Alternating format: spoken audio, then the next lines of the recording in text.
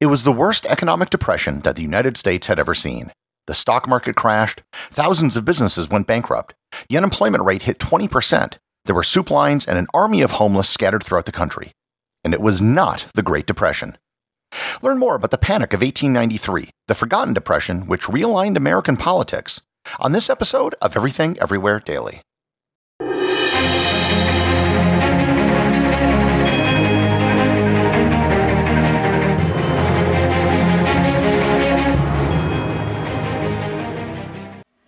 When you need mealtime inspiration, it's worth shopping Kroger, where you'll find over 30,000 mouth-watering choices that excite your inner foodie. And no matter what tasty choice you make, you'll enjoy our everyday low prices, plus extra ways to save, like digital coupons worth over $600 each week. You can also save up to $1 off per gallon at the pump with fuel points. More savings and more inspiring flavors make shopping Kroger worth it every time. Kroger, fresh for everyone. Fuel restrictions apply. This episode is brought to you by Reese's Peanut Butter Cups. In breaking news, leading scientists worldwide are conducting experiments to determine if Reese's Peanut Butter Cups are the perfect combination of peanut butter and chocolate.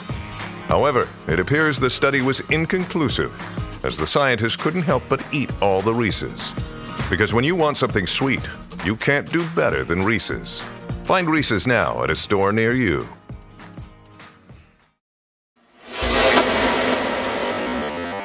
History is sort of weird. There are people and events which punctuate history that gather most of the attention. This usually consists of wars and charismatic leaders or notable inventions. These events usually are pretty important, but they're not the only events in history. In particular, economic events are often overlooked because they aren't as dramatic and their causes can't be as easily understood. For example, the Roman Emperor Diocletian was known for ending the crisis of the 3rd century and for instituting the Tetrarchy. However, the thing which probably most impacted the empire was his economic reforms, which were simply horrible. He devalued the currency and instituted a ridiculous series of wage and price controls. Modern history isn't much different. If you ask most people to name a depression before the Great Depression, they probably couldn't do it. Yet in the 19th century alone, there were major economic downturns in 1819, 1837, 1857, and 1873, in just the United States. 19th century depressions or recessions were actually called panics because they almost always involved a bank panic. This would be where depositors would rush to a bank to withdraw their money before the bank collapsed. Of course, the irony was that the bank run would often be the cause of the bank collapse, which made the rumors of a bank collapse usually a self-fulfilling prophecy. The previous American depressions were bad, but they were nothing like what happened in the last decade of the 19th century. Sometime around 1890, the United States became the world's largest economy. Since the bank panic of 1873, the country had experienced a massive economic boom. The nation was expanding west due to the Homestead Act, there were enormous numbers of immigrants coming into the country, and perhaps most importantly, railroads had crisscrossed the entire nation. In 1860, there were 29,000 miles of railroad track in the country. By 1890, there were 163,000. Likewise, the stock market had grown along with the economy. The Dow Jones Industrial Average hit a record high of 78.38 in 1890. The stocks which overwhelmingly drove the market were railroad companies. These were the tech stocks of the period, and for good reason. They were high-growth companies that facilitated commerce in all the communities that they reached. While the economy was booming, there were problems. There was a populist uprising against the railroads and other monopolies which were felt to be exploiting farmers and small businesses. From 1870 to 1890, there was a global period called the Great Deflation, where prices generally dropped at 2 to 3% per year globally. Deflation meant that any loans taken out were progressively harder to pay off as money kept appreciating in value. This led to calls for increased silver coinage and a move away from the gold standard. The immediate cause of the panic had to do with events that took place on May 3, 1893. The National Cordage Company of New Jersey was a major rope and twine manufacturer. They overextended themselves and failed to get a $50,000 loan, resulting in their bankruptcy. The next day, the bankruptcy was announced to the public, and on Friday, May 5th, there was a massive sell-off of the stock market. Over the next several months, dropping stock prices caused many banks to call in their loans, which companies could not repay. The Northern Pacific Railway, the Union Pacific Railway, and the Atchison, Topeka, and Santa Fe Railway all went bankrupt. As banks couldn't get their loans paid back, many banks went bankrupt, causing bank runs where many people tried to get their money out, escalating the problem. When railroads went out of business, the communities they served and the businesses in those communities also went out of business. By the end of 1893, there were over 16,000 businesses that had failed in the United States, including 642 banks and 156 railroads. The bankruptcies were especially severe in the western states. All of these business failures caused massive unemployment. The estimated peak for unemployment during the Depression are between 17 to 20%. Economic data collection during this period was fairly rudimentary, but there is a general consensus that the only other time in U.S. history with higher unemployment was during the Great Depression in the 1930s. And I should note that all of this happened just 2 months after President Grover Cleveland took office in March of 1893. In 1894, the effects of massive unemployment began to appear. In March, a group of unemployed gathered in Ohio to march on Washington to protest the high unemployment and to demand that the government institute a jobs program. The group was officially known as the Army of the Commonwealth in Christ. However, it was better known as Coxey's Army, named after its leader, Jacob Coxey. The group of 500 reached Washington, D.C. on April 30th and had the distinction of being the first protest march on Washington. The media coverage the march received was much larger than the number of people who actually marched. Other Coxey Army groups formed throughout the country, including one group in the Pacific Northwest that commandeered a train to go to Washington. One interesting side note has to do with the author Frank L. Baum, who observed Coxey's armies march on Washington. One theory that has been floated is that he used the march as the basis for his book, The Wizard of Oz. The scarecrow represents the American farmer, the Tin Man represents the industrial worker, and the lion represents William Jennings Bryan, and the wizard was the president. In the book, Dorothy wore silver shoes instead of the ruby shoes that she wore in the movie. The shoes represent the issue of free silver, and the yellow brick road represents the gold standard. No one knows if this is true, but it makes for a great story. Perhaps the biggest labor event was the Pullman strike, which took place in 1894. The Pullman strike is one of the biggest events in labor history in the United States. The Pullman Company was a manufacturer of railroad cars, and they were so dominant that sleeper cars were literally known as Pullmans. The Pullman Corporation had a company town located just south of Chicago called Pullman. All of the employees lived in Pullman-owned housing, for which they had to pay the Pullman Corporation. With the economic downturn, the Pullman Company cut wages but refused to decrease the price of rent or prices at the company store. The Pullman strike will be the subject of its own episode in the future, but suffice it to say, it was a really big strike. The president sent in the army to break up the strike, and as many as 40 people were killed.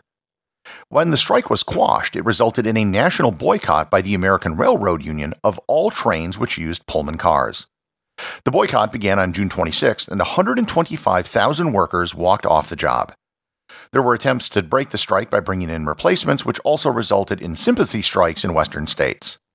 Thousands of U.S. Marshals and soldiers ended the strike by being deployed to ensure that the trains ran. All of this social upheaval resulted in huge political changes. If you remember, I previously did an episode on political realignments in American history. There had been 3 political alignment systems at this point. The first was after the Revolutionary War, the second was with the collapse of the Federalist Party and the rise of Jacksonianism, and the third was the realignment after the Civil War. The Panic of 1893 ushered in the 4th political era in American history. The Democratic Party of President Grover Cleveland suffered a staggering loss in the 1894 off-year elections. Of the 356 seats in the House of Representatives, there was a 110-seat swing from the Democrats to the Republicans, the largest change in the House in a single election in American history. Unemployment rates varied throughout the country. The state with the highest unemployment rate was probably Michigan, with an estimated 45%. There were huge increases in migrant workers looking to do anything for work. Churches opened soup kitchens. The mayor of Detroit started a community garden program to grow more food for everyone in the city. Many people who couldn't make mortgage payments on their homes simply abandoned them and moved west. The Panic of 1893 was directly responsible for large increases in population for many western cities, such as Seattle, San Francisco, Denver, Portland, and Salt Lake City. Perhaps the biggest policy issue became that of monetary policy. In fact, this was arguably the high point of popular interest in monetary policy in American history. The free silver movement began before the panic, but was now bigger than ever. Free silver encouraged the move from the gold standard to a bimetallic standard. The movement was openly inflationary, as a deflationary environment benefited creditors and hurt borrowers. The Free Silver movement was mostly a rural Democratic movement. Despite being a Democrat, President Cleveland was not pro-silver and was known as a Bourbon Democrat. President Cleveland was confronted with a depleted gold supply in 1895, and to replenish the U.S. gold stock, he issued government bonds to the New York banker J.P. Morgan for $129 million. Morgan turned around and sold the bonds for an $18 million profit, which outraged the public. The Depression was still ongoing, although improving during the presidential election of 1896. The Democrats abandoned the Bourbon Democrats and nominated William Jennings Bryan for president. At 36 years old, he remains the youngest person ever nominated for president by a major political party. Bryan was known as a great orator and gained fame for his Cross of Gold speech at the Democratic National Convention, which catapulted him to the nomination. The Republicans nominated William McKinley, who stuck to a sound monetary platform and also advocated for protectionism and higher import tariffs. McKinley won a comfortable electoral college and popular vote victory, carrying the Midwest and New England states. The panic is generally considered to have ended in 1897, but the estimated unemployment rate was still over 10% until 1899. The Panic of 1893 is one of the most significant events in American history, yet most people have completely forgotten it. It was, however, front of mind for the politicians during the Progressive Era in the Teddy Roosevelt administration, as well as during the Great Depression and the Franklin Roosevelt administration. Even if the general population has mostly forgotten it, it doesn't change the fact that the Panic of 1893 radically changed the United States, socially, economically, and politically. Everything Everywhere Daily is an Airwave Media podcast. The executive producer is Darcy Adams. The associate producers are Thor Thompson and Peter Bennett. Today's review comes from listener BMPM01 over at Apple Podcasts in Australia. They write, "The title says it all. Gary's consistently high-quality production and engaging delivery of detailed research encompassing diverse and interesting subjects within each episode makes it hard to believe Gary creates this podcast single-handedly. The content is such compelling listening, I binged the back catalog over a short time and enjoyed every episode. I offer my membership as a card-carrying, flag-waving member of the Oz sub-branch of the Completionist Club. I'll leave my membership paperwork on the fridge." Thanks, BMPM. Over the next several months, we will be rolling out Completionist Club locations in all Australian capital cities. Each location will have VB and 4X on tap, and will be serving Tim Tams and Chicken Parma during all AFL and NRL matches. Hamburgers will, of course, be served with beetroot and fried eggs, and we will have Anzac biscuits available on Anzac Day. Remember, if you leave a review or send me a Boostagram, you too can have it read in the show. And don't forget about the show's new Facebook group. We're now over 350 people in the group, and activity is picking up. Plus, you get a sneak peek of the next day's episode. Just search for Everything Everywhere Daily on Facebook, or click on the link in the show notes.